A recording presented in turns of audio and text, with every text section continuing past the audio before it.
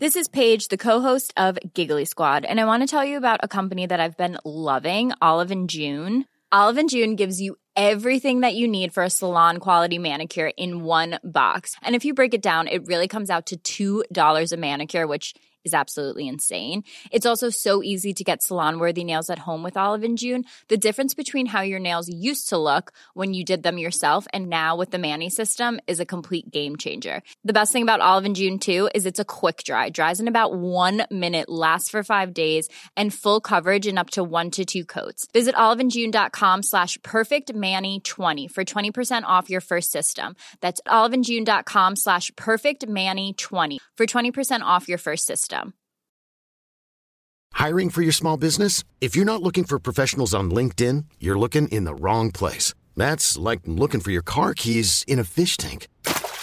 LinkedIn helps you hire professionals you can't find anywhere else, even those who aren't actively searching for a new job but might be open to the perfect role. In a given month, over 70% of LinkedIn users don't even visit other leading job sites. So start looking in the right place. With LinkedIn, you can hire professionals like a professional. Post your free job on linkedin.com/achieve today. Du lyssnar på en podcast från Expressen Kultur. Ansvarig utgivare är Thomas Mattsson. Fler poddar hittar du på expressen.se/podcast eller på iTunes.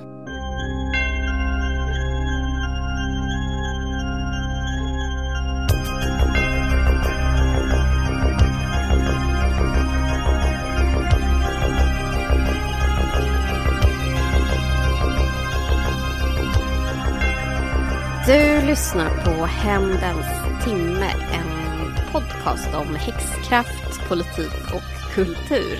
Jag heter Mireia Cheveria Quesada. Och jag heter Judith Quiros. Hola, Judith Quiros. Hola. Te pasó algo muy bueno i måndags? Jag tror att jag förstod vad det betyder. Det är så himla dåligt att jag pluggade franska istället för spanska. Alltså varför valde du franska? Man för pratar det är ju ett sofistikerat och romantiskt språk. Så jävla löjligt att plugga franska. Alla sexiga människor. Vet du hur många franska? människor som pratar spanska? Fler. Jättemånga. Fler än som pratar franska. Men ja, i alla fall. I måndags upplevde jag någonting fantastiskt. Nicki Minaj på Globen. Helt fantastiskt. Men du kan inte bara säga det. Det är världens sämsta utlägg. Men jag har inga ord. Jag vet inte vad jag ska säga. Det låter som typ när man ber typ någon gammal moster berätta någonting. Men tänk dig i Bibeln. När någon ser en ängel stiga ner från ovan. Vidrör den. Då brukar det inte stå så jävla mycket. Ja, men det är för att de inte orkade skriva så mycket på den tiden. För de var tvungna att typ hugga det i en sån här stenblock. Gnaga på bark. Ja. Nej, men jag är ju ett Nicki Minaj-fan. Trodde att jag inte skulle få uppleva detta och var väldigt, väldigt upprörd över det. Men sen i sista sekund lyckades jag få tag på en biljett och kunde gå och get my life. Och det var extremt nödvändigt för mig. För att jag behövde den energiboosten. Varför behövde du den energiboosten? Är det bara för att du är i största allmänhet eller har det hänt något särskilt i ditt liv? Nej, men i helgen så var jag på en liten grej som heter Umeå Litfest. Ja, jag fattar. Jag måste få höra mer om det sen. But let's leave it for now. Jag behövde glädje i mitt liv. Så då gick jag där och fick all glädje. Det var som att jag kom därifrån och var som en så här nyfrälst. Men det var verkligen som att jag liksom hade vandrat ut i öknen och sett någonting. Och var tvungen att återvända in till stan för att berätta för alla. Det här var det bästa jag någonsin har sett. Okej. Vilka var det som var där då? Främst små barn. Alltså du. Och jag. Men jag trodde alla var där. Nej, men så här, man har sett på Instagram så alla bara... Ja, alla var där. Men många var i the golden circle. Medan jag var bortom the golden circle. Men ändå med ståplats. Så att jag var så här, jag måste diskret tränga mig längst fram. Och jag var livrädd för att det var så himla många liksom 14-åriga tjejer som kan vara väldigt aggressiva. För att de vet ju, de har ingen rädsla för döden. De är så här, jag bryr mig inte ett skit. Jag kan göra vad som helst för att komma längst fram. Som jag under Morrissey-konsert. Men, precis som du under Morrissey. Men grejen är att de var ganska små. Så det var bara att flytta på dem. Det var så skitlätt att se över deras huvuden. Jag tänker att du som Conan Barbaren bara liksom delar på det här havet.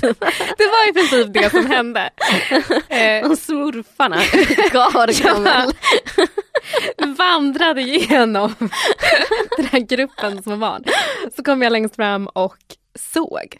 Och grejen med Nicki Minaj är att hon är så otroligt underhållande som artist. Hon har så här världens bästa minspel, världens bästa musik, världens bästa dans. Alltså det var bara helt och hållet så här, jag älskar hennes minspel. Enjoyment.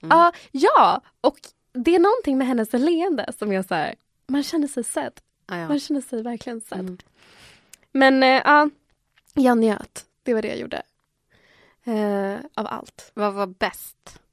Bäst var faktiskt innan Nicki Minaj så spelade ju Trey Songz. Och jag fick uppleva någonting väldigt speciellt. Och det är minen som Valerie Schune Backström gör när Trey Songz visar sig. Det här är unikt. Hur ser den ut? Jag tänker, när du säger så tänker jag på typ en dreglande hund. Nej. Att det liksom hänger ut en så här tecknad tunga och så här ögon som poppar ut och bara så här sexhjärta. Nej, det här är mycket ömmare än så. Det är liksom att hon vill bli befruktad. Hon vidrar sitt hjärta med båda händerna. Och sen andas hon in jättedjupt och spärrar upp ögonen och ler. Det ser ut som att hon håller på att bli befruktad av en grekisk gud. Ja, men jag tänkte, när du beskriver det så är det som att det kommer ner så här Mr. Bean-ljus på henne fast bibliskt. Ja, precis så. Så det var kanske det bästa med hela konserten. Och sen att alla de här 14-åringarna bara Trey, ta av dig tröjan! Trey! Skrek inte Valerie det också? Nej, hon var för upptagen med att bara blicka drömst mot hans uppenbarelse. Ja, nu är inte hon här och kan försvara sig, men jag tror på allt du säger. Tack. Så det var epic. Ja. Vill du säga någonting om så här, vad har det varit för snack kring Nicki innan? Nej, men alltså, är folk omvända nu? Jag tycker att det är intressant med Nicki för att å ena sidan så har vi en grupp personer som liksom menar då att Nicki Minaj på grund av sin fokus på rumpor bland annat objektifierar sig själv. Vilket är intressant för att jag trodde att man var tvungen att bli objektifierad av någon annan. Jag trodde att det var så det funkade. Och jag tycker alltid att det är så ett intressant sätt att överföra så här, patriarkatet eller så här, skulden på kvinnor. Men så det finns ju dels that camp. Men sen så finns det ett annat camp som är feminister och älskar Nicki Minaj. Kanske nästan lite för mycket. På vilket sätt älskar de Nicki? Men det är liksom den här, jag vet inte om du har sett det, men att det finns liksom nästan en så här fetischiserande inställning mot Nicki Minaj och man liksom fastnar för henne och höjer upp henne väldigt mycket, också som ett sätt att visa att man själv är så här en öppen feminist med kanske en intersektionell analys. Titta, jag kan till och med uppskatta den här rumpskakande svarta kvinnan från USA. Jag kan till och med uppskatta henne. Det betyder att jag är den bästa feministen. Lite som folk gör med Beyoncé ibland. Men jag tänker att det har hänt någonting där ändå. Att det har gått ganska fort hur folk liksom har behandlat hur folk behandlar Nicki. För att jag tänker bara för typ ett halvår sedan så fanns det mycket mer skeptisk inställning. Men nu är det typ men hon är jättebra. Alltså att det finns en mer nervöst förhållningssätt till henne, tänker jag. För jag tänker, bang. Nej, men vi hade henne på omslaget för i slutet av sommaren eller något sånt där. Och det var liksom det var inte uppskattat av alla. Nej. Kan jag säga. Då var det typ Nej då, hur var reaktionerna? Nej, men då var det vissa som varför har ni henne på, dels var det varför har ni henne på omslaget? Vad handlar det om typ och sen så var det vissa som var så upprörda för att hon var för sminkad och hon hade för stora bröst och dålig förebild och objektifiering. Men jag tror det är annorlunda om man hade publicerat det idag. Bara på den här korta tiden. Det är mycket möjligt. Jag tycker bara att det är så intressant det här med hur man pratar om Nicki och nakenhet. Eller nakenhet generellt inom feministiska kretsar. Som att man på något sätt kan klä sig på ett sätt som gör att man underminerar patriarkatet och inte spelar in i de reglerna, och att det sättet att klä sig på också råkar sammanfalla med ett liksom vitt medelklassigt ideal. Det tycker jag är jätteintressant. Men jag tänker ändå så här, det har ju hänt ganska mycket i relation, alltså så här, under de här diskussionerna och så här hur feminister förhåller sig till exempel Nicki Minaj eller Beyoncé. Alltså tänk bara för några år sedan, alltså allvarligt, folk bojkottade Beyoncé. Men då, ursäkta, va? Nej, men det här missade jag för att jag bodde utomlands. Nej, men till exempel så var det ju så stora diskussioner, man ifrågasatte Beyoncé feminist, känner du igen? Ja, absolut. Beyoncé spelades inte på vissa klubbar för att hon inte var tillräckligt bra feminist. Eller för att hon var så dålig liksom. Dålig förebild. Ja. Sen så kommer du ihåg den här alltså hon gjorde ju reklam för typ badkläder. H&M hade en stor kampanj. Och då var det liksom att det var så här översprayat. Medan andra bara, men typ hur många svarta kvinnor syns överhuvudtaget i sådana här sammanhang. Det kan fylla olika funktioner. Och det tror inte jag skulle hända idag på det sättet. Nej, eller det kanske skulle möta mer motstånd i alla fall. Ja. För jag tycker också att det är så himla märkligt. Jag vet inte om du såg kvinnohat förut. Det här Instagram-kontot där folk postar om kvinnohat. Då hade Olivia Onwuta, shout out, postat en bild på Rihanna och skrivit så här: Rihanna, min feministiska förebild. Och då fick hon väldigt mycket kritik för det. För att folk sa liksom, Rihanna röker knark. Rihanna klär sig slampigt. Men vem fan gör inte det? Rihanna säger och så. Hur kan du tycka att hon är din feministiska förebild? Och Olivia, som har more patience than an angel, definitivt mer än mig, gjorde då ett annat inlägg där hon sa: jag fick mycket kritik för att jag sa att Rihanna var min förebild. Och då undrar jag, vilka kvinnliga artister har ni som feministiska förebilder? Och intressant nog var ju alla de liksom bättre feministerna vita kvinnor. Vilka var det? Indie-pop-tjejer. Men typ Marit Bergman. Det var liksom så här, det var det. Lily Allen. Ja, förmodligen. Ja, men det är så intressant att så här, folk inte ser vad man klassar som bra feminism versus vad man klassar som ful. Men och det handlar inte bara och ful femininitet. Ja, också. Men det är det jag tänker, för det har ju inte att göra med liksom så mycket, bra feminister, dåliga feminister. Men det handlar om, det är ju att det är bara nya så här hora Madonna-kategorier som görs och som växer fram. Och det inte ens nya. Jag tänker så här, i relation till den vita kvinnan har ju den svarta kvinnan alltid varit horan. Ja, så absolut. Här, det är ju den dikotomin som det rasismen, eller så här, rasistisk sexism eller liknande bygger på. Så det är det som är så, eller liksom den svarta kvinnan ska ju vara, eller har liksom länge burit detta med att vara den vita kvinnans antites. Promiskuös, horig, lättklädd, överdrivet sexuell och sexualiserad.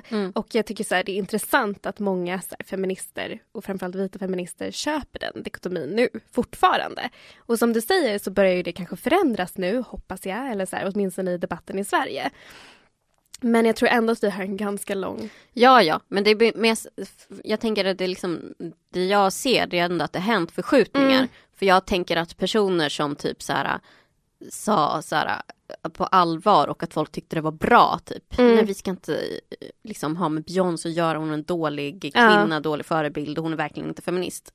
Alltså skulle någon säga det idag i de sammanhangen som det sades då, som var så feministiska queera också bland annat, så skulle ju folk bara what the fuck? Så någonting har ju hänt, att liksom det är någon så här moral som i alla fall börjar etableras. Sen är kanske inte alla med på båten, alla kanske inte helt chilla med det, men någonting har hänt i alla fall. Vad tror du att det beror på? Jag tror det beror på att det var norrsken igår. Förklara dig, Mireia. Nej, jag stannade. Det är allt jag behöver säga. Såg du norrskenet? Nej, jag var upptagen.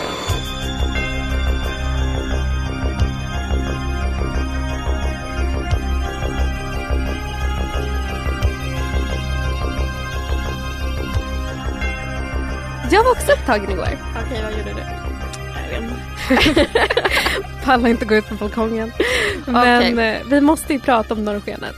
Ja. Och vi måste prata om fler saker än norrskenet. Ja, men förlåt. Men alltså nu bara slänger jag ur med norrsken. Men alltså what the fuck händer i den här jävla världen? Ja. Den är helt sjuk. Och nu kanske när folk tänker så här, den är helt sjuk på grund av att det är liksom rasism och sexism och homofobi. Fuck that! Alltså vad händer i världen? Ja.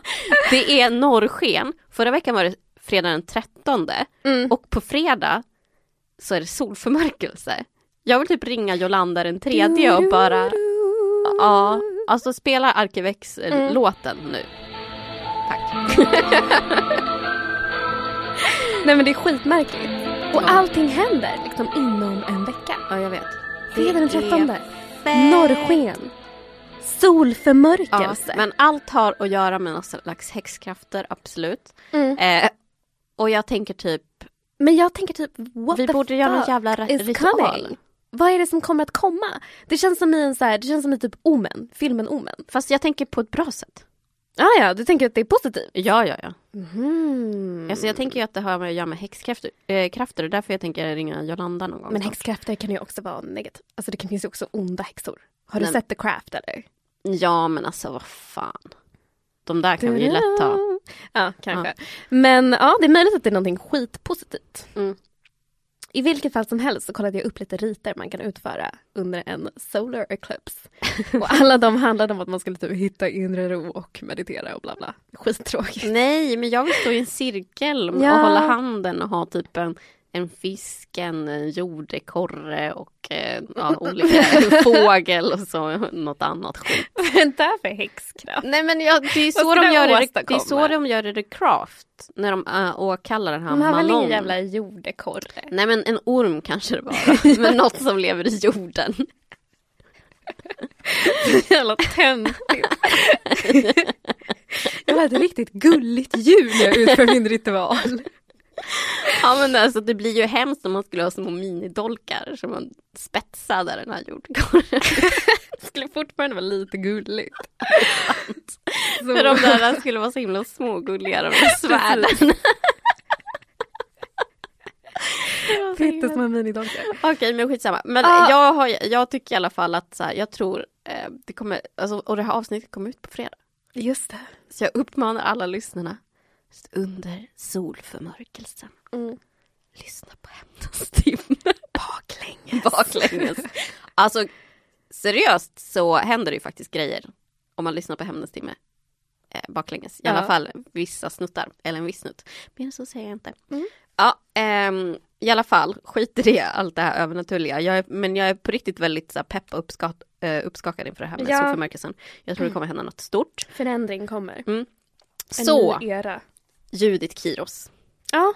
Du har blivit kontaktad av en person. Den andra sidan. Den andra sidan. I min hand så håller jag här ett vykort. Som föreställer någon slags jävla stad på 70-talet kanske. För det är sån här liksom ljusblå. Nej, du får inte se.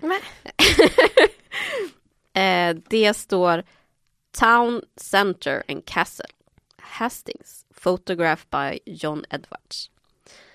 Det här vykortet måste ha kommit i ett kuvert, vilket är synd, för då annars hade vi inte kunnat se poststämpeln och sånt här. Ja, eller så kanske det kanske bara någon, för det här har kommit till Expressen, det kanske bara är någon fucking på Expressen som har skrivit det här. Det är ett hatvykort.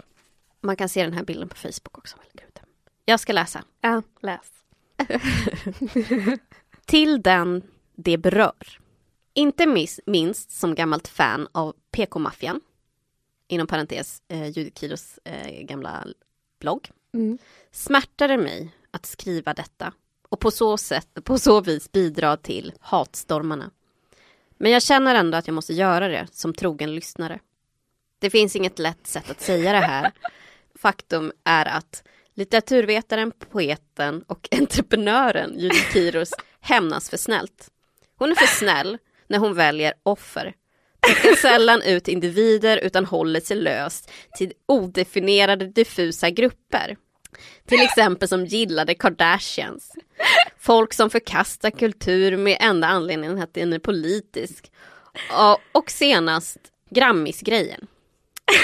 Det känns lite mjäkigt och lätt att slå ifrån sig. Dessutom är straffen för snälla att visa repriser av The Osbournes. Har du ens sett The Osbournes? Jag älskar The Osbournes. Att folk som är opolitiska ska bli ignorerade i artiklar. Och märkligast att typiska vita svenska attribut ska förknippas med Judith Kiros själv. Konflikter, rädsla till exempel. Är det för mycket begärt att önska mer blod och eld i framtiden? Med hopp om bättring, besviken i CV. Lyssna på det här. PS, Mireia Echeverria Quesada gör ett utmärkt arbete. DS.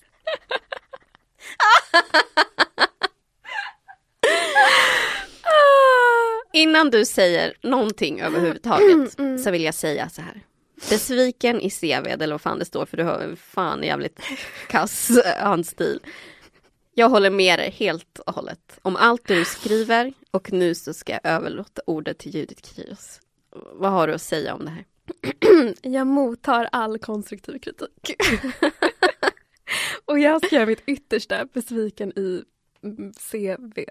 Jag ska göra mitt yttersta för att leverera eld och blod i framtiden. Ja, men du får väl fan leverera det också. Alltså, ja. Du är ju fett mesig. Jag är faktiskt ganska mesig. Varför är det? Jag tror inte jag har hämnden inom mig. Det är en ansträngning varje gång. Jag tror det inte. Jag har sett dig vara vass. Ja, det kanske stämmer. Ja. Jag vet inte. Varför är det inte det här? Tänker du Bra på fråga. Din karriär? Eller bränna broar? Jag menar, jag har varit ganska otaktisk. Det funkade gått bra för mig. Vadå, vem har du hämnats på? Varit otaktiskt? Alltså, du vet vad jag har gjort på vissa kulturfester. Just det. Okej, no mind. Yeah, true. Okej, från och med nu ska jag riskera mer. Ja. Ja, jag vill höra... Akta er världen. Men jag vill höra fucking krig och blod och inälvor. Kissa på folk.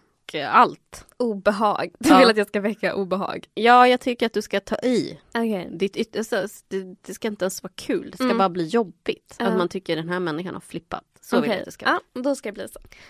Men alltså, tack för ditt brev. Och som ni märker, lyssnare, så tar vi till oss av allt. Precis. Skriver och hör av oss. Men det här vykortet var extra fint och roligt. Hör av er med era åsikter till Facebook, Hämndens timme, eller man kan också som den här människan skicka till Expressen. Jag tror fan det är någon på Expressen. Jag tror det är Karin Olsson som tycker du har blivit för jävla slapp. Hon vill ha mer så fire. Hon kommunicerar via snygga gamla vykort.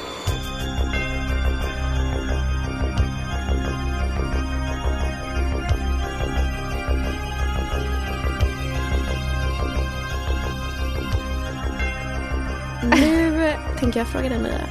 Jag berättade om att jag hade gått på Nicky. Vad har du haft för dig?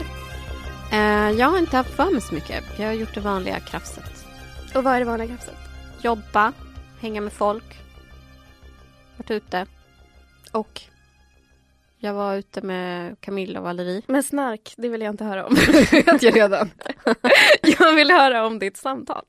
Ja, just det. Jag tänker så. Ja, just ja.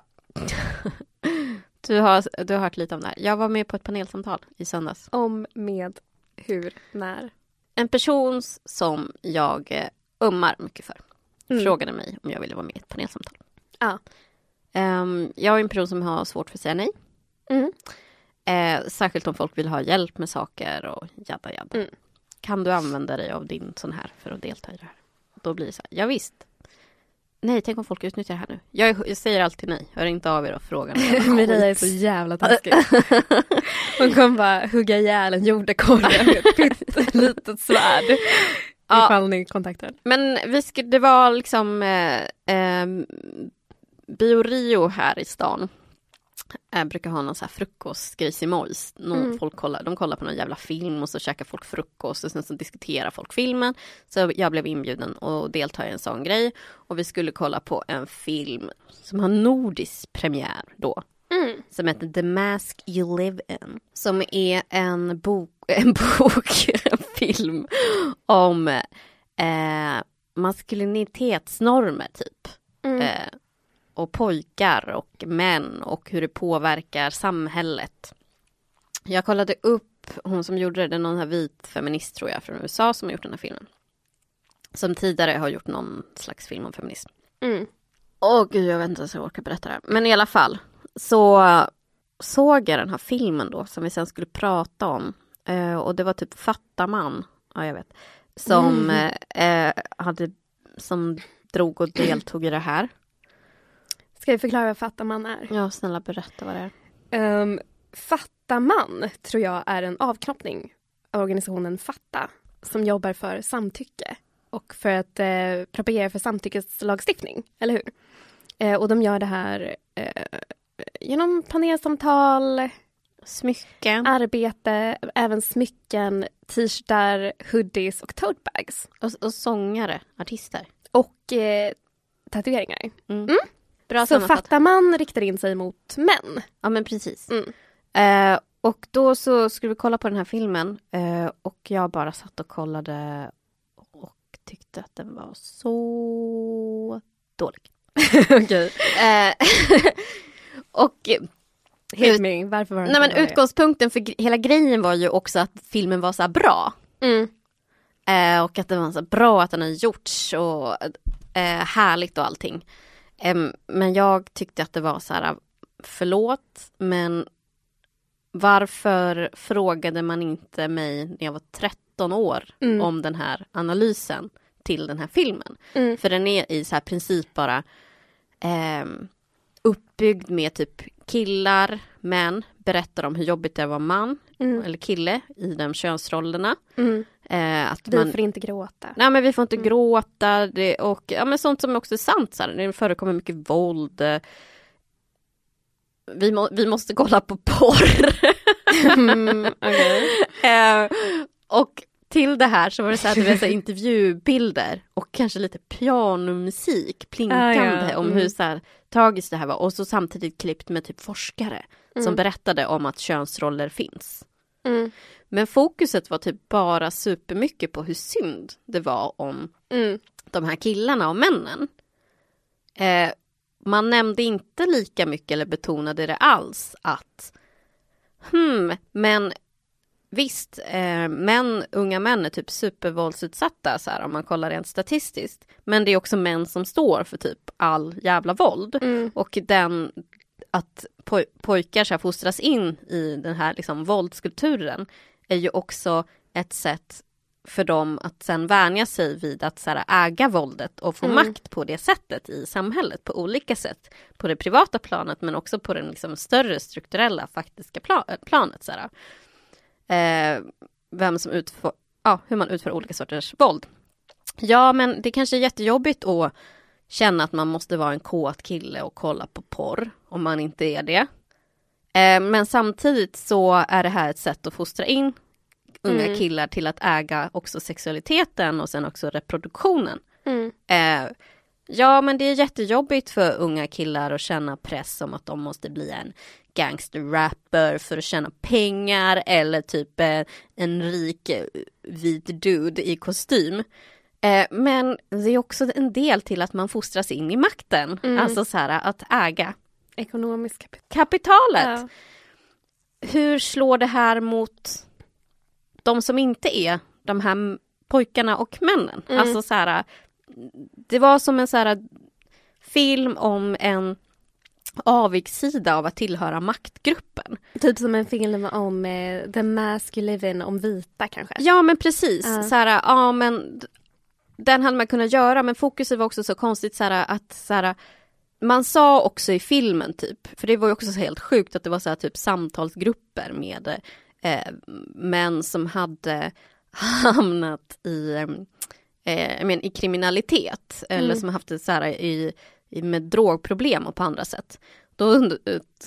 Med så här rasifierade bruna svarta män som tillhörande underklassen som bara, men hade han inte haft typ en frånvarande pappa eller hade han inte varit liksom fostrad tvingad att leva in i den här mansrollen så hade det inte gått så här. Och man bara, really? Men det finns andra aspekter här som kallas typ för klass och ras som vi måste ta hänsyn till. Men också typ det här fokuset med att skälet till att vilja förinta och förgöra ett system formuleras som en så här empati för de som tjänar på systemet. till exempel typ så här, det sämsta argumentet någonsin för att störta monarkin är ju bara, men kronprinsessan Victoria Estelle mår ju dåligt av det här och lever i den här guldburen typ så här. Och det här är liksom lite så bara, nej men det kanske Estelle kanske tycker det är jättejobbigt med massa pressfotografer när hon ska börja på förskolan.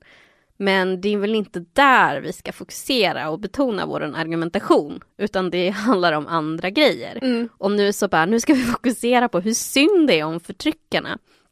Och därför så måste vi ta upp de här problemen. Och det är inte sagt så här att typ bara... stackars borgare som känner sig pressade till att köpa 5 bilar. Ja, eller typ så här stackars kapitalägare. Det är jättejobbigt. Man får ju ändå lite dåligt samvete när man suger ut sina arbetare. Och de kommer och klagar och det är lite stressigt. Det är mycket fakturor och någon jävla skit som ska fyllas i. Och man måste leva upp till att ha den här konstiga golfstilen. Rikedomsnormen. Ja, jättejobbigt. Och att det så här, skulle vara fokuset där. Så det var filmen. Ja. Sen kom samtalet. Och då började samtalet så här. Samtalsledare var Ida Östensson. Ida Östensson är en projektledare för Fatta, eller hur? Eller grundare till Fatta. Ja. Och sen så var det också en Svante Tidholm som är projektledare för Fattaman. Och också dokumentärfilmare och journalist. Och sen så var det också Pablo Palacios som har skrivit någon ny bok. Det vet jag inte om det är. Men han har skrivit en tankar mellan hjärtslag. Han har typ gått samma kurs som i Biskopsarne i Chile. Han är typ halvchilenare och skrivit om en kille som åker till Chile och går på en kurs. Han skriver under pseudonym. Neftali Milfuegos. Ja, så han har skrivit om en kille som går den där kursen typ. Och sen så Louise Linné som är ordförande i Män för jämställdhet. Också jag. Så det var tre män snubbar i panelen hos jag. Och det var så himla så här intressant. För dels så var ju typ ofta alla 3 männen / snubbarna överens. Och jag var inte det. Som det så ofta brukar bli. Ja, och det gjorde mig liksom väldigt intresserad. För att jag tycker det är intressant så här vad det är som, för jag tyckte ju, men det här är inte normkritiskt, jag tycker att det här är en dålig film och utgår ifrån, den är för basic, den fokuserar liksom bara på de här bitarna, man pratar inte liksom om den andra problematiken, jada, allt som jag har om tidigare. Men jag tyckte framförallt det är intressant så här, för att de pratade mycket om så här, behovet av att prata om de här sakerna och samtalsgrupper för män och unga killar. Och det är så här, det har jag ingenting emot så här. Ha så här samtalsgrupper, så här killgrupper och då folk får prata om sin mansroll och pojkroll och jada. Men formulera inte det och säg att det på något sätt på riktigt skulle förändra någonting. För det gör inte det.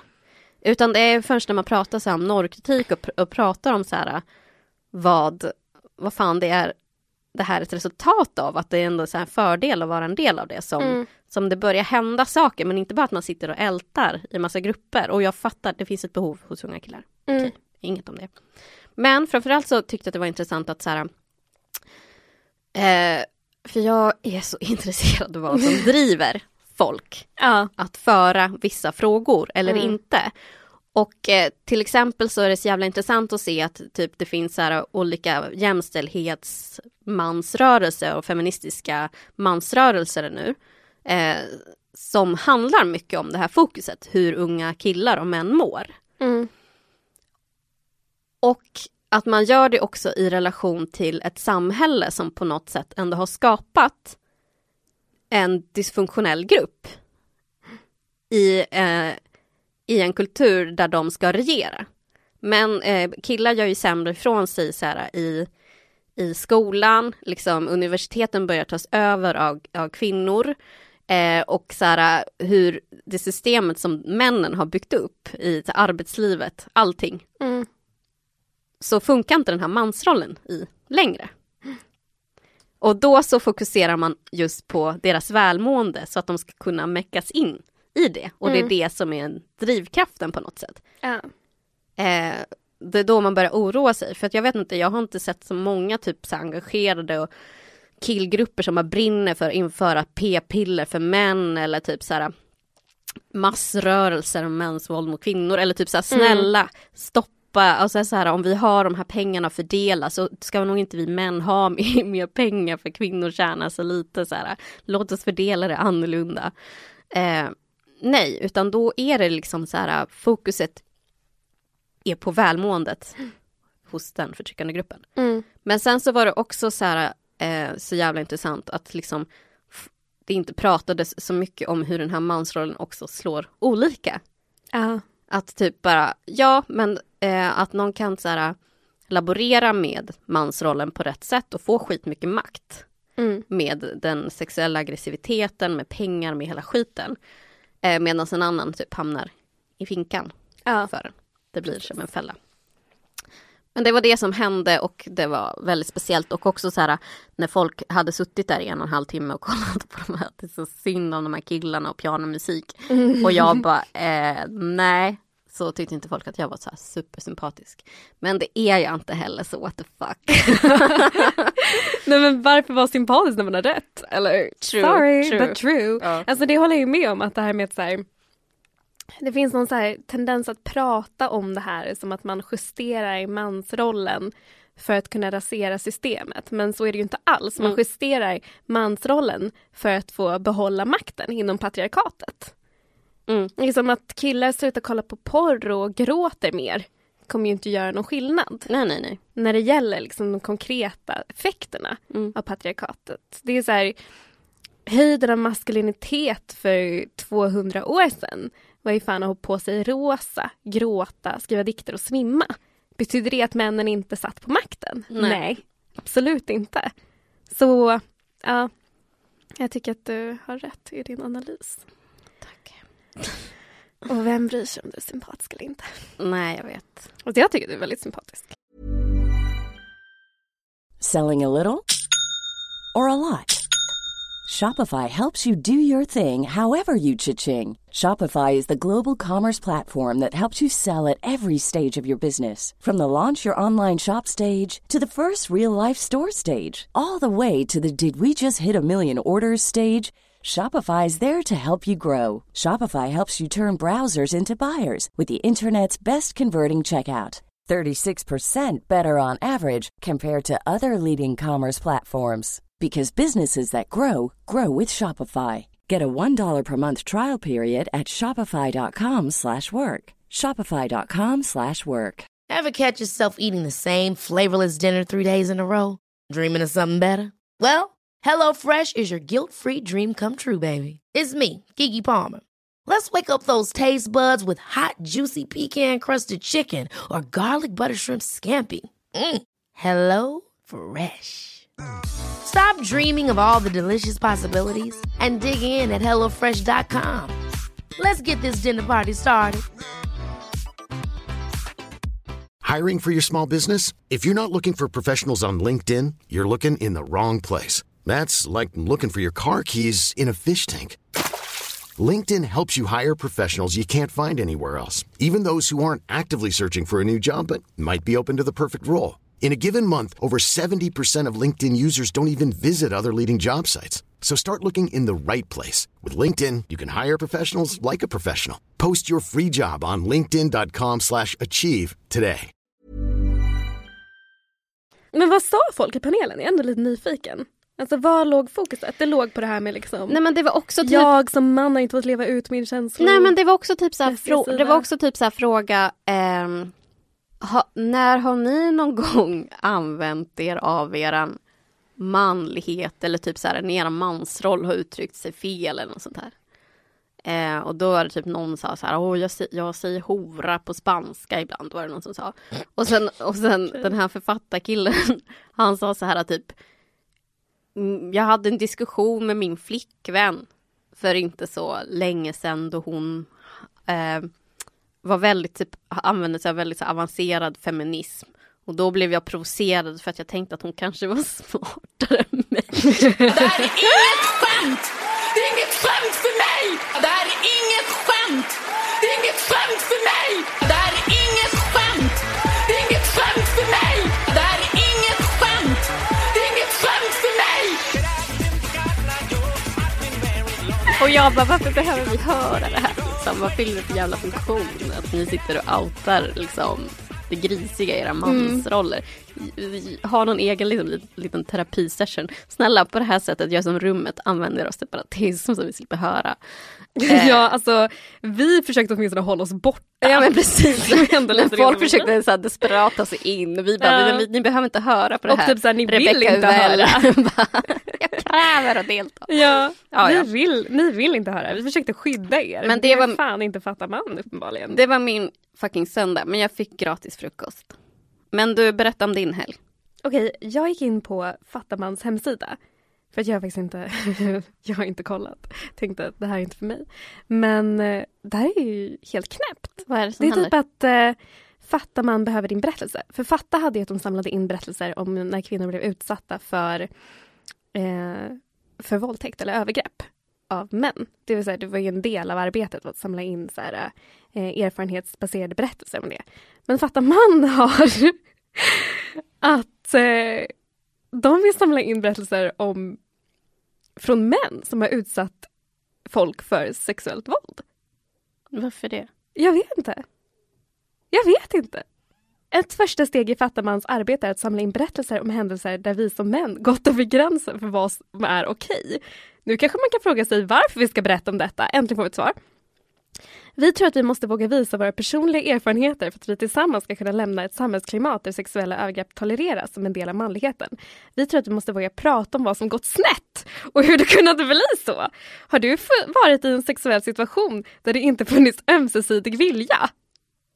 Identifierar du dig som man och har gjort något du ångrar? Har du varit i en sexuell situation där det inte funnits samtycke? Har du tafsat på någon eller kommenterat någons utseende? Inte kunnat låta bli när någon varit berusad och inte kunnat sätta stopp? Hejdat dig när något varit på väg att gå snett? Hindrat någon annan från att säga eller göra någonting som inte kändes bra? Och här kommer kanske den enda relevanta biten. Eller har du själv blivit utsatt eller varit i situationer som inte känns okej? Men det är intressant så här, vad som händer, för att liksom, det finns en så stor tacksamhet från vissa personer att så här, män bryr sig om jämställdhetsfrågor. Men det är så intressant att se hur fokuset blir då, och också så här, det jag alltid tjatar om, att bara, men det är de utsatta grupperna som kommer stå för förändringen. För man kan prata om så här, olika projekt på olika sätt. Man kan prata om det bara, men vi vill fokusera på att den här gruppen ska må bra. Så här. Den här gruppen med män, de mår dåligt av att de är de som har makten inom patriarkatet. Och olika fördelar, för att det kommer också massa nackdelar med det. Men prata då om det utifrån vad det är. Att det är ju liksom i sig kommer inte leda till ett så här feministiskt förändringsarbete som på något sätt så här. Men att berätta om det här är inte lätt, men ditt bidrag är avgörande. Din historia är viktig för det fortsatta arbetet med Fattaman och för en positiv samhällsförändring. Men är det bara jag som tycker att det är helt fucking sjukt att en person har begått våldtäkt, sen skriver till Fattaman och bara, whoop, jag är en del av en positiv samhällsförändring som ska rasera patriarkatet vi alla är en del av. Och jag tänker liksom så här, den här omskrivningen av våldtäkt till, har du varit i en sexuell situation där det inte funnits ömsesidig vilja? Eller liksom att har du inte kunnat låta bli och inte kunnat sätta stopp? Det är inte det handlar om. Lordy lord. Det var den panelen du var med i. Good for you. Men också så här att det liksom finns en så stor lögn som börjar komma tillbaka, som jag trodde liksom redan var utredd. Och det är liksom så här bara, för en av slutfrågorna var typ att men alla gynnas som liksom jämställdhet, och alla missgynnas av att vi lever i ett ojämställt samhälle, var det formulerat. Okej, excuse me. Men om det verkligen var så att alla missgynnas av systemet så skulle inte systemet vara på plats, eller hur? Precis. Och det är det som var så himla kul. För jag bara, men sitter jag och förklarar någonting som jag tänkte att feminister var överens om? För det finns ju ändå en grundläggande liksom friktion och konflikt här. Alltså förlåt, men vilken jävla trams. Om vi hårdrar det och låtsas som att det bara har att göra med män och kvinnor och skit. Men så här, ja, men män gynnas av det här systemet. Det gör inte kvinnor. Ska vi ha så här, införa någon slags feministisk grejsimojs i det här samhället, så betyder det att de här männen som har en massa fördelar och makt också kommer förlora och tvingas ge ifrån sig det. Så här, det finns en intressekonflikt. På vissa saker och punkter så kanske vi är överens. Så här.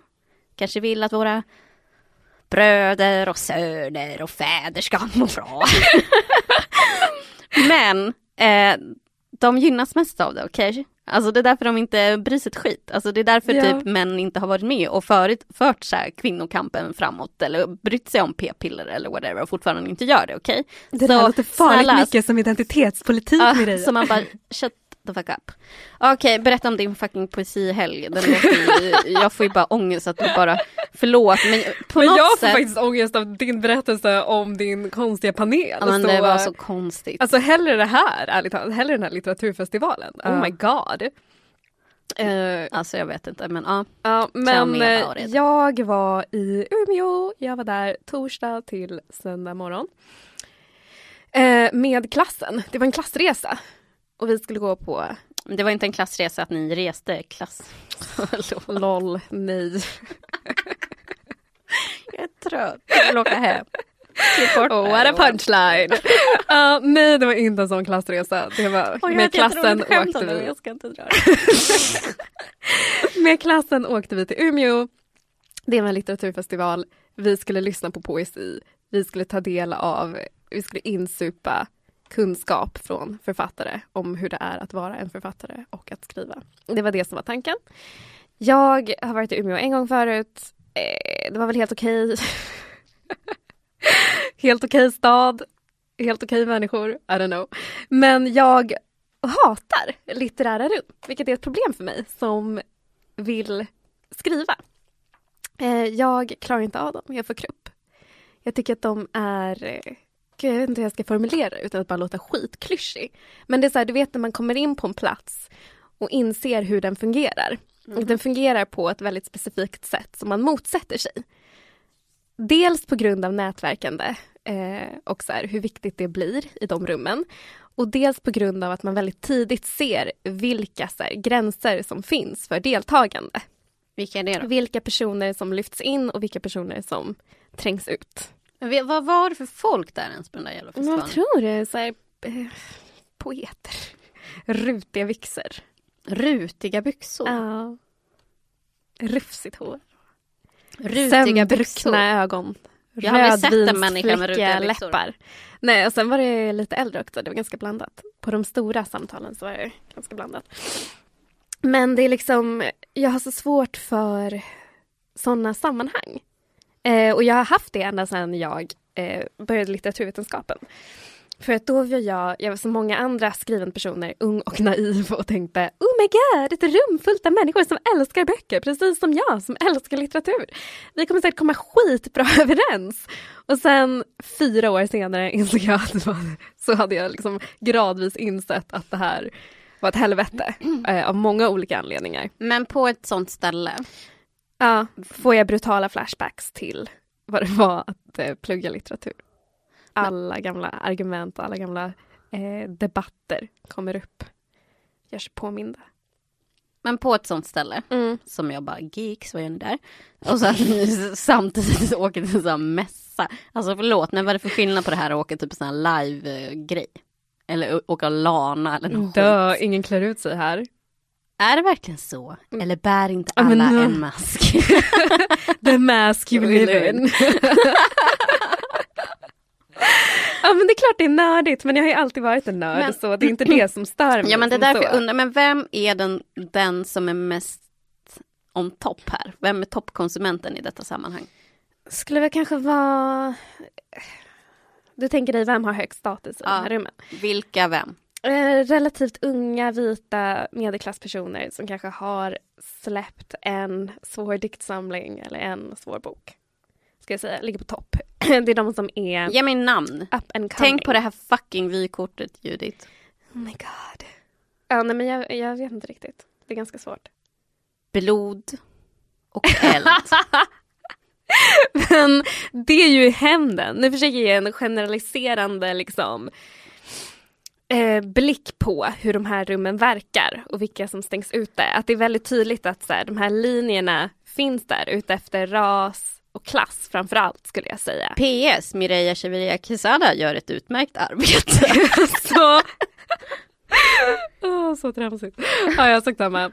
Ja, jag får i alla fall ryck. Jag kan bli så provocerad. Jag måste alltid bli full. Det är hemskt. Jag tycker inte om det. Det var precis som det påminner mig om varje gång man haft ett litteraturseminarium på universitetet och har liksom stått där och varit tvungen att argumentera för basic grejer, basic läsningar av basic texter, medan någon envist sitter och pratar om men litteraturen är något helt annat. Litteraturen är som en tidsmaskin. Litteraturen är som en, jag vet inte, space rocket. Litteraturen är som en jävla, jag vet inte. Dildo. I just hate it. Jag tyckte inte om det. Men vad hände? Å andra sidan. Vad gjorde du där? Men säger det. Man går på samtal, lyssnar på personer som pratar. Är det som Socialistiskt forum fast på Ja, exakt så. Gud, det låter som en mardröm. Det låter som en mardröm. Jag förstår allting nu. Tack, varsågod. Och det är också därför det inte är som ett live-utrymme. För folk åker till live-utrymmen för att ha kul, okej? Folk åker inte hit för att ha kul. Folk åker hit för att bonda med andra poeter och skrivande personer som de sen kan använda sig av under sin karriärsgång. Finns det många blodsband där? Att folk har varit där från generation till generation. Säkert. Men vilka var där? Jag har inte utforskat det. Lena Andersson var där. Tillsammans med Ruben Östlund så pratade de om manligheten i kris. Aha. Så de hade lite som ditt samtal, skulle jag säga. Jag tror faktiskt helt ärligt att deras var bättre. Jag vet inte, jag gick inte på. Jeanette Winterson var där. En brittisk lesbisk författare. Som jag tyckte väldigt mycket om i min ungdom. Hon har skrivit... Är det hon som är blond och lite rultig? Nej, va? Nej, det vet jag inte. Det är Sarah Waters, tror jag. Ja, jag tänkte Sarah Waters. Lesbisk författare. Men hon är ju lite roligare. Jeanette Winterson är lite mer, vad kan man säga? Finstämd kanske. Sarah Waters är lite mer blod och eld. Händer det några skandaler? Absolut inte. Var det någon som hånglade med någon? Säkert. Vilka? Jag såg inget hånglande. Men folk bodde ju på... Det enda som var riktigt kul, det är när sista kvällen, när vi har gjort ett litteraturquiz och jag och min grupp kom 2. Det var det. Det var the peak. Sen blev vi svinfulla. Gick på efterfest hemma hos en främling med en blåtira. Och då dök en bibliotekarie upp. Och det visade sig att samma bibliotekarie som jobbar på min skola. Och vi bondade av gemensamma bekanta. The end. Det var roligt. Men vann ni något på det jävla quizet? Ja. En påse gelégrodor och en bok som vi fick dela på allihop. Bra, helg. Förstår du varför jag behövde Nicky så himla mycket efter det här? Ja, men jag tycker det är intressant att lyssna på när du pratar. För nu ska vi säga det som inte är uttalat här. Att det känns som att den världen är så extremt liten. Den är för jag tänker att du har mer att säga här egentligen. Men du säger inte i någon slags, för att världen är liten, någon så här lojalitet mot dem. Eller typ så här att man kan bränna ganska mycket. Alltså det låter ju kanske så, men det finns ärligt talat inte så mycket att bränna. Det är typ så här, ja, det var folk där jag ogillade, men de har inte den här typen av plattform och därför så känns det oetiskt av mig att använda den för att hänga ut folk jag har bråkat med privat. Förstår du vad jag menar? Aha. Ja, så det är det jag drar mig lite för att säga. Okej, jag fattar. Låtsas.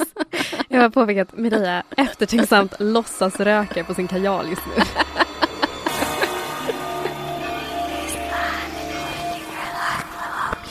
Nu är hämndens timme kommen. Judith Kiros. Blod och eld ska du använda dig av. Det var det som utlovades. Ja.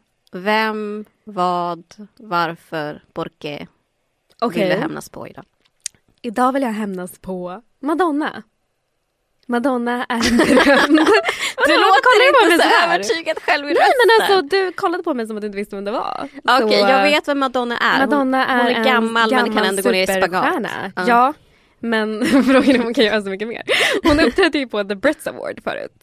Och då var det så här att en av hennes bakgrundsdansare skulle dra av henne manteln hon hade på sig. Men den var för hårt åtknuten så att hon bara föll ner för en trappa.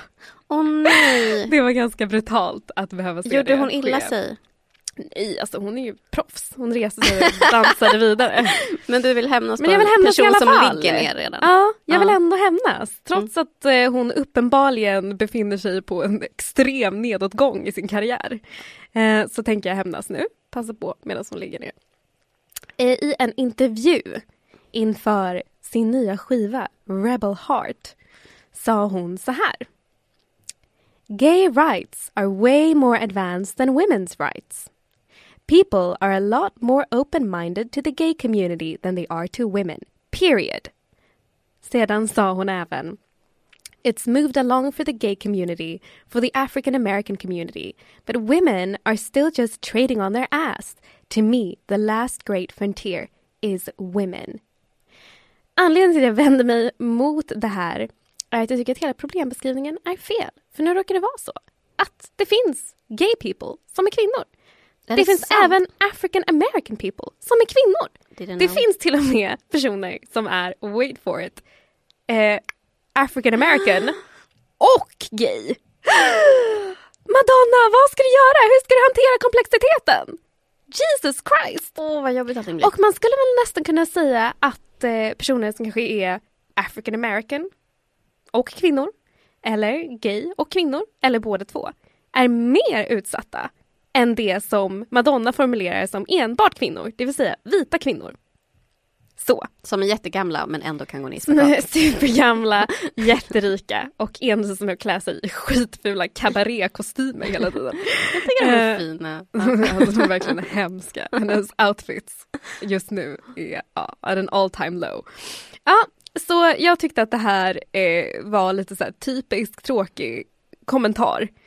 Nu senast från Madonna, veckan innan var det Patricia Arquette som sa Gay people and all the people of color that we've all fought for to fight for us now. Alltså det är dags för gays och people of color att slåss för vita kvinnor nu, typ. Och jag trodde typ kanske att vi hade kommit lite längre än så och faktiskt kunde diskutera exempelvis det faktum att vita kvinnor i USA är nummer 2 på platsen, tjänar mest. Först är det vita män, sen är det vita kvinnor. Sen kommer svarta män, tror jag. Efter vita kvinnor. Och att den typen av komplexitet var någonting vi kunde diskutera. Det vill säga att det inte bara handlar om kön utan även om ras, och sexualitet och klass och så vidare och så vidare. Och hela Baloo. Och hela Baloo. Hela Baloo. Så hela ballongen. Ja, men i alla fall. Men jag tyckte det här var fett basic, tråkigt och jag blev utmattad av att höra det om och om igen. Därför ska jag hämnas på Madonna. Okej, och då är frågan. Vad blir hämnden? Ja, hur vill du hämnas på denna kvinna som är väldigt gammal? Hon är jättegammal.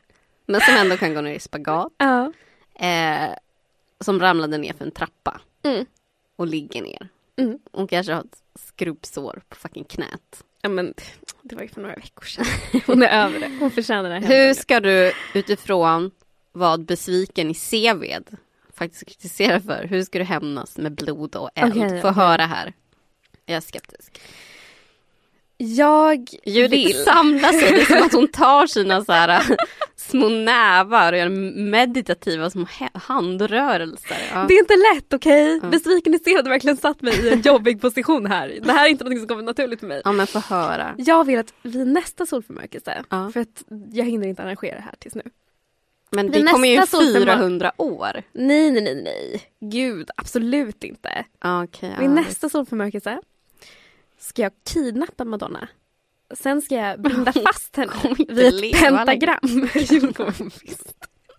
Storförmörkelse säger hela tiden. Jag ska binda fast henne vid ett pentagram. Sen ska jag träna små jordekorrar att svinga små svärd. Och sen ska de picka på Madonna under hela storförmörkelsen. Samtidigt ska en kör av svarta lesbiska kvinnor stå runt det här pentagrammet och mässa Madonnas låtar som en sån här gotisk mässa. Och sen när det är över ska de samla Madonnas blod i små koppar. Sen ska de bada i det och få ta del av Madonnas uppenbarligen eviga liv. Men alltså förlåt, men jag tycker det här låter som en jättegullig tecknad film. För de där djuren, de är så himla väl. Jag typ jobbar med det jag har. Snövits, jättegulliga, hjälpsamma djur eller den här Askungen-tjejen. Det är allt jag kan leverera, okej? Det här borde vara så här alternativa slutet till Snövit.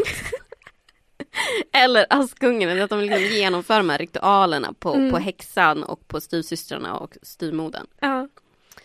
Ja, men bra Judith, bra försök. Besviken i CV:t, don't blame you om du fortsätter att vara besviken. Men jag får jobba mer på det nästa gång. Det är en process. Ja. Men Maria, du som kan kommer ju att dröja till nästa vad var det besviken sa till dig? Maria Echeverria Quesada gör ett utmärkt arbete. Okej, bevisa det nu. Bevisa det. Yes, vem vill du hämnas på? Och varför? Porke. Jag vill... Det där var jättepinsamt. Jag vill inleda med att prata med dig om ordet husplatte. Låt oss prata om det. Okej. Har du hört det här ordet på senaste tiden poppa upp någonstans? Jag har hört det i Tankesmedjan.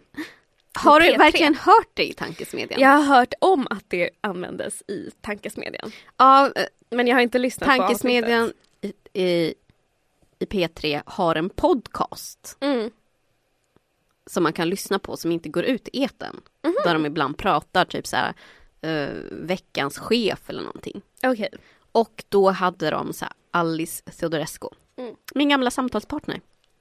Din gamla nemesis. Som bland annat har sagt det här. Men varför rasifieras du och jag på olika sätt då när vi ser likadana ut? Ja, vi ser inte riktigt så likadana ut skulle jag säga. Ja, vi är inte lika. Hur som helst. Så typ pratade om Alice Teodorescu och så sa Dilan Apak, shout out husblatte, väldigt, väldigt lågt. Alltså det är som att man knappt hör det. Jag vet typ så här, i filmen Sjätte sinnet så använde regissören som en metod en kör som sa I see, inte white people, I see dead people. Det gör man i sig också om man säger Sjätte sinnet. Ibland. I see dead people. Som en kör som sa det så här jättelågt så att det bara undermedvetna som kan ta upp det. Bara som en så här ytterligare upplevelse. Så högt och tydligt sa ungefär Dilan husplatte om Alice Teodorescu. Alltså så här, man tror nästan att de har klippt bort det för att det är så otydligt. Men någon satt där med som en så här gammaldags liten tratt som så här gamla tanter hade i förr världen med såna strutar som sticker upp i öronen. Och liksom höll mot någon jävla radioapparat och snappade upp det här för att jag förstår inte hur man kan snappa upp det här överhuvudtaget annars. Att de sa det. Och efter det så bara flippade folk. Folk flippade så mycket. Men då, vad gjorde de? Vad sa de? Nej, men det härliga är så här, folk som vanligtvis inte brukar flippa på att så här, man säger saker. Att satiriker, att i ett satiriskt sammanhang, för Tankesmedjan det är politisk satir. Skojar lite. Hallå, Charlie Hebdo. Eller hur man fan uttalar det. Det är ju klart de ska hålla på med sina så här. Det är inte rasistiska nidbilder. Det var ju någon politisk skit de hade för sig. Ja, precis. Muslimer, svarta personer, allt whatever. Låt dem hållas. Men nu när liksom Dillepille i någon jättelåg frekvens säger att Alice Teodorescu är en husplatte, så högen, alla som på något sätt har en koppling till Timbro, skitupprörda. Ja, jag blev också väldigt förvånad faktiskt. Ja, och alla som vanligtvis preppar för det liksom öppna ordet satir. Bara, nej, det här får man inte säga. Förbjudet. Skitsamma. jag tycker vi måste prata också så här först. Vad är det man upprörs över? Kan vi prata om ordet husplatte? Ja, för jag tycker man kan snacka om det på flera olika sätt. Ja. Vad tänker du? Vad beskriver, alltså så här, när man pratar om en husplatte, vad menar man då? Man menar någon som någon som allierar sig med vitheten helt enkelt. Eller hur? Ja, men precis. Och jag tänker typ så här... En person som utsätts för rasism, alltså rasifieras, men ändå allierar sig med vitheten. Och ofta då för att få tillgång till makt och status. Och det är ett begrepp som jag har lite svårt för, personligen. Men inte av samma anledningar som Timbro. Nej. Jag har svårt för det uttrycket eftersom att det kommer sig av amerikanska uttrycket. House Negro. Och det ställs i relation till Field Negro. Och då menar man då att så här, det finns Field Negroes. Och det här kommer ju från slaveriet, så här, amerikanska slaveriet då. Där man hade vissa som arbetade på plantagen och så var det vissa som tjänade i huset. Så. Och då menar man liksom att de som tjänar i huset då har närmare till makten. Och därför har ett bekvämare liv och är mindre investerade i att avveckla de systemen som råder. Så det är liksom väldigt kontextuellt. Så här. Och jag tycker att det finns ett problem i att man lyfter så här, uttryck som kommer specifikt ur också svart förtryck som slaveriet och men liknande erfarenheter, Jim Crow etc. Och sen applicera det på en svensk samtid som inte alls har den typen av dynamik. Alltså exempelvis där house och field. Vi har ju aldrig haft det i Sverige. Och det tycker jag är ett problem för att jag tycker att det så här raderar det specifikt svarta i förtrycket som diskuteras. Och det finns en så här tendens att göra det varje gång man pratar om så här svarthet i relation till vithet. Att man tar svarthet som en stand-in för alla icke-vita uttryck. Och sen projicerar sitt eget förtryck på specifikt svarta saker. Som exempelvis natural hair movement är ju en väldigt stor grej inom svarta community, så det handlar om att man kanske inte kan gå till jobbet exempelvis om man har afro, sitt naturliga hår. Och det liksom urvattnas och blir bara så här svartlockigt hår. Ja, som har svartlockigt hår. Och då pratar man om så här blattehår. Man bara, fast det är inte det som diskuteras när man pratar om natural hair movement, bla bla bla, etc. Så därför har jag lite problem med det här. Så. Ja. Men vad tycker Timbro? Timbro tycker förstås att det här är jättegräsligt. Och Timbro är värsta typ så här antirasisterna helt plötsligt. Men varför tycker de att det är så gräsligt? För jag tänker mig att det inte på grund av det här. Nej, det är inte de bara, du raderar afrofobi. Nej, men utifrån hur det har diskuterats och jag har snappat upp så handlar det mycket om typ så här vänstern som i vanliga fall jätteantirasistiska. Nu är de inte det helt plötsligt. Men också så tänker jag att det är ganska så här intressant så här, vem det här träffar. Alltså så här, när intresset faller. Jag vill bara liksom också tillägga så här, jag har ju varit i ett samtal, låt oss kalla det. Det var snarare att så här, Alice Oresso skrek och jag fick lite spott i ansiktet. För jag råkade stå så nära henne. Och tycker ju förstod inte det här med rasifiering. Hon har ju liksom, varför har du utsatts för det här med rasism och säga strukturell rasism finns när inte jag har det. Vi ser ut som typ tvillingarna i Sweet Valley High ungefär, så här, du och jag. Man bara, nej. Skulle vara mycket bättre tvillingarna i Sweet Valley High ifall det var ni två. Jag skulle fan kolla på det. Ja. Men i alla fall. Så på så sätt så kan man tänka att så här, Dillepille kanske kallade alltså lite fel där ute att kalla Alice Odrescu för det. Alltså så här, jag tänker att utifrån hur hon rasifieras så kanske inte det är det främsta. Dels utifrån vad hon själv har sagt och hur hon identifierar sig och utifrån vad hon har upplevt helt enkelt.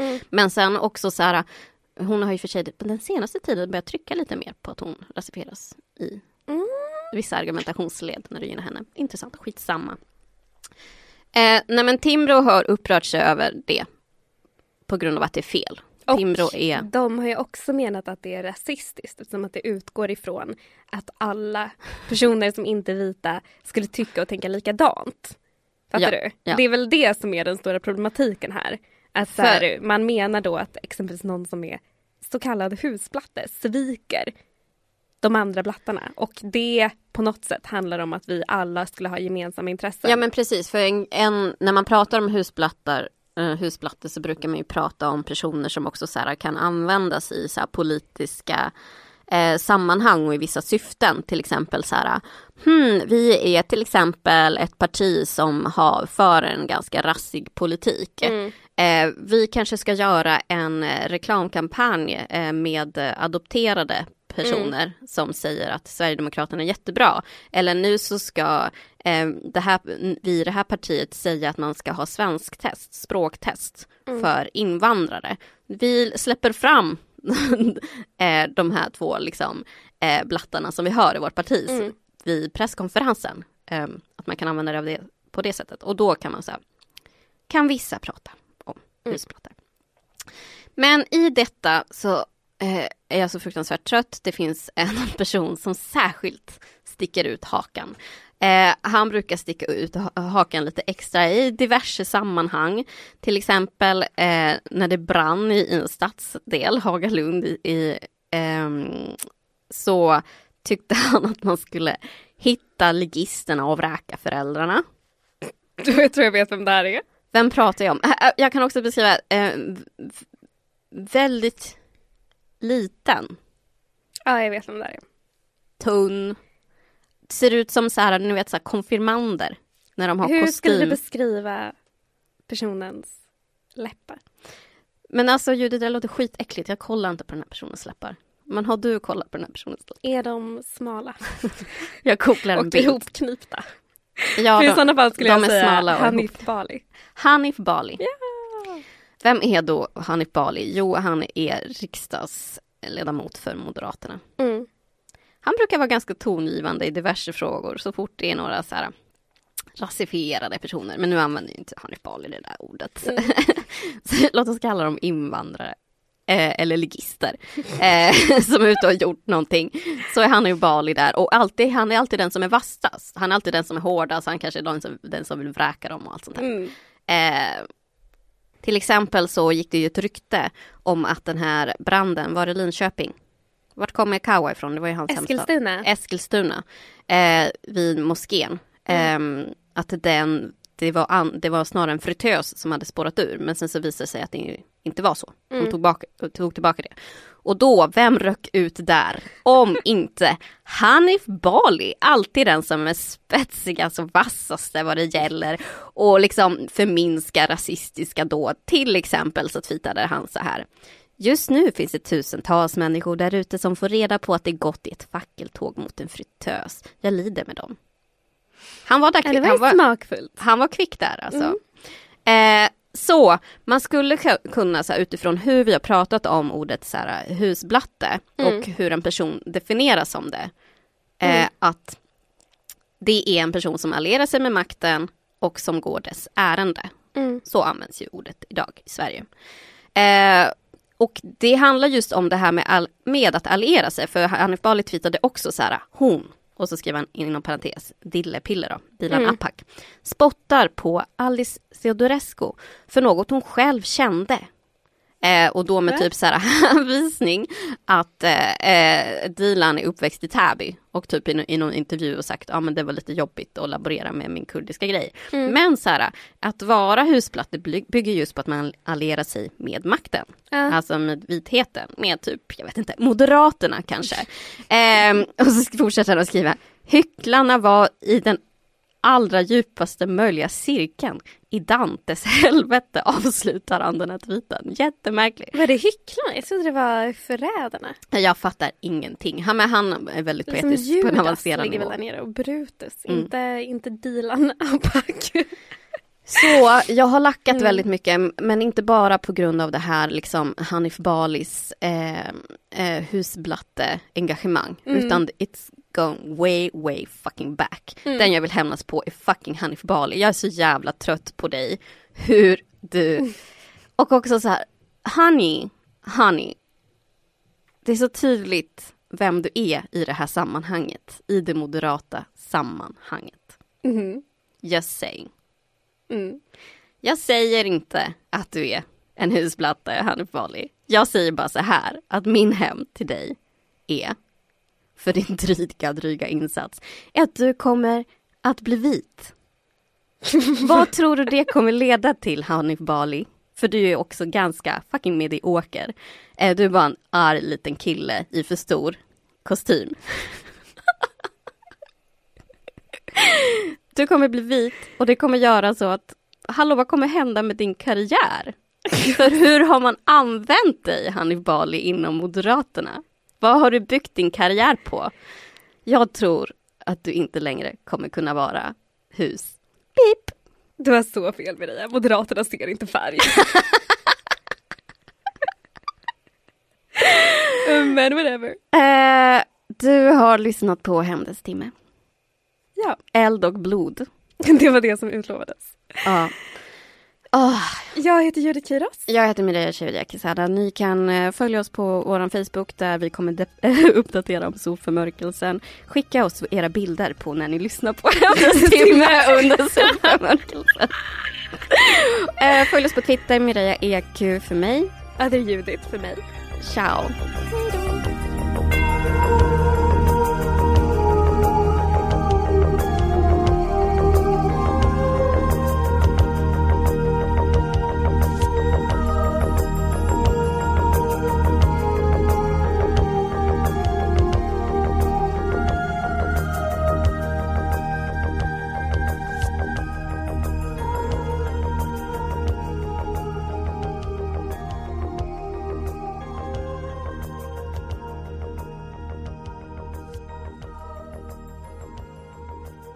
Du har lyssnat på en podcast från Expressen.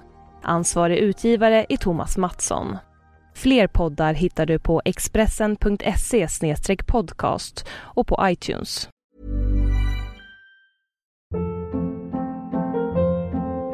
Hold up. What was that? Boring. No flavor. That was as bad as those leftovers you ate all week. Keke Palmer here, and it's time to say hello to something fresh and guilt-free. Hello Fresh. Jazz up dinner with pecan-crusted chicken or garlic butter shrimp scampi. Now that's music to my mouth. Hello Fresh. Let's get this dinner party started. Discover all the delicious possibilities at hellofresh.com.